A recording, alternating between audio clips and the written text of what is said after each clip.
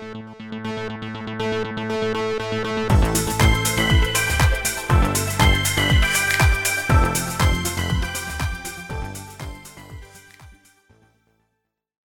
and welcome to the Microsamplify podcast, a partner to the microsampling blog from Neoterix.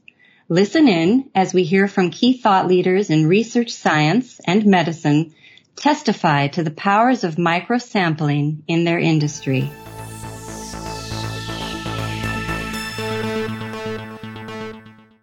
For this episode of the Microsamplify podcast, we are speaking with research scientist Dr. Kaitlyn Sadtler, Chief of the Section for Immunoengineering at the National Institute of Biomedical Imaging and Bioengineering, or NIBIB, part of the National Institutes of Health, or the NIH. In early 2020, Dr. Sadtler and a team of researchers conducted one of the very first serology studies of the novel coronavirus, which we now know as SARS-CoV-2, in an effort to identify undetected cases of COVID-19 illness in the U.S. Hello, Dr. Sadtler, and welcome to the Microsamplify podcast from Neoterix. Thanks for taking the time to speak with us about your work at NIBIB in Bethesda, Maryland. Thank you so much for having me. I know that immunology is the general focus of your research, and that you aim to use laboratory methods that are translatable to the medical arena.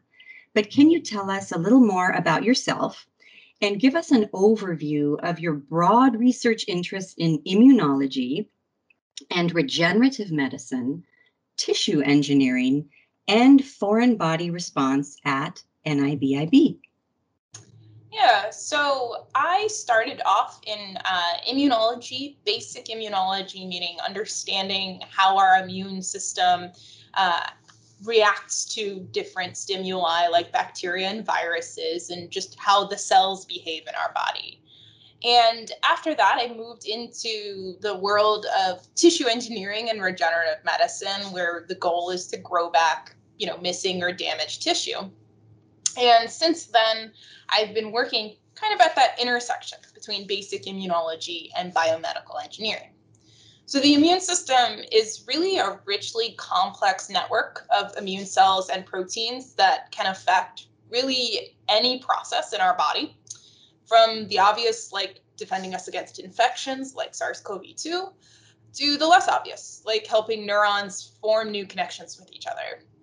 It takes in information from the organ that it's acting in, from our own genetics, and even info from the friendly bacteria that live within our bodies, and it creates a specific response to a given stimuli. So for our lab, these stimuli that we are investigating are medical device implants and trauma.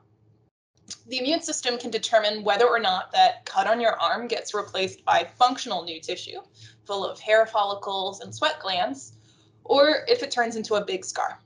And the same is true in other tissues, like muscle, which is one of our focuses. In regenerative medicine, our goal is to grow back new tissues that are lost due to damage, disease, or genetic mutations. And we can't do that first without understanding our immune system. Interesting. And on your section for immunoengineering website, it states that your lab develops immune-active biomaterials for regenerative medicine through a bottom-up approach using mechanism-based immunology methods. Can you share with us your current research in this area before your priorities shifted to COVID-19? Yeah, so as I mentioned previously, we really can't start to approach therapeutics for tissue engineering and the replacement of damaged organs until we understand the way our immune system interacts with the materials we've engineered and devices that are used to reconstruct these damaged tissues. So for muscle injury, we could put a material into a wound that beautifully recapitulated that muscle structure when it's outside of the body. But once we put it inside of the body, it would create a massive amount of inflammation, causing more harm to that already damaged area. On the other hand, we could put in a material that caused severe scar formation. And instead of functional tissue, we just get that giant scar. So therefore, if we understand how our immune system interacts with materials that create environments that are conducive to wound healing and regeneration, we can leverage this understanding to create targeted therapeutics that regrow tissue by modulating our immune system. So let's turn now to COVID-19. Starting in April 2020, as the coronavirus pandemic was gaining momentum, you and your colleagues at the NIH collectively and rapidly developed a serological assay specific to SARS-CoV-2. You and your co-investigators have since published a paper in Nature Communications on your dual antigen ELISA protocol that evaluates IgG and IgM antibodies against both the spike ectodomain and the RBD.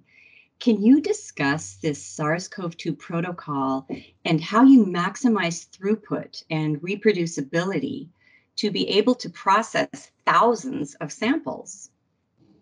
Yeah, so the SARS-CoV-2 serosurvey work is an example of inter-institute collaboration within the NIH. So along with NIBIB, we also worked with the National Institute of Allergy and Infectious Disease, NIAID, the National Center for Advancing Translational Sciences, NCATS, and the Frederick National Laboratory for Cancer Research. So with those different groups, what we focused on was relying on first optimizing the different antigens used for antibody detection. So we didn't want to reinvent the wheel. So we tested constructs that existed from other groups that were kind enough to send them over to us. We found two of these antigens worked the best in terms of both feasibility in producing the protein itself, and of course the signal to noise ratio on the ELISA, which is the platform we use.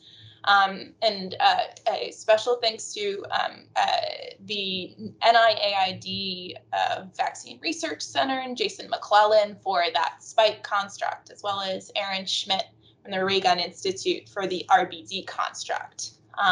So using both of those, that allowed us to have a heightened sensitivity and specificity that was not possible with just one antigen alone. So this sensitivity and specificity are really critical when evaluating thousands of samples. So furthermore, in addition to using clinically derived patient convalescent blood samples, so blood from people that we know had SARS-CoV-2, we utilized recombinant monoclonal antibodies against the spike protein.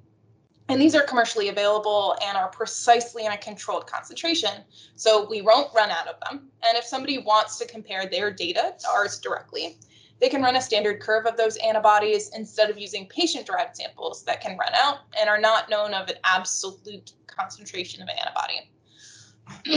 Also, using blood samples taken before the pandemic started, we're able to show the stability of the assay and really minimize false positive readings, allowing us to be really confident in our data. And when we applied this to a semi-automated robotic setup, we were able to increase that throughput while maintaining precise control of the assay. Okay, on the practical side, how were you able to collect thousands of samples over a sampling period of 11 weeks from study volunteers across the US? Can you share with us how you overcame the hurdles of obtaining nearly 9,000 blood samples during a pandemic when stay-at-home restrictions were firmly in place? Yeah, so quite a lot of these serologic studies utilize retrospective samples. So these are samples that already have existed from things such as routine blood work or dialysis. So our goal was to go out and collect samples, which has that added bit of complexity. And so this is where that dried blood sampling really came into play. In general, we knew we couldn't bring everyone into a clinic during a respiratory virus pandemic, especially early on where transmission dynamics were poorly understood. So using remote sample collection and shelf-stable samples like dried blood, we're able to reach quite far away, geographically speaking.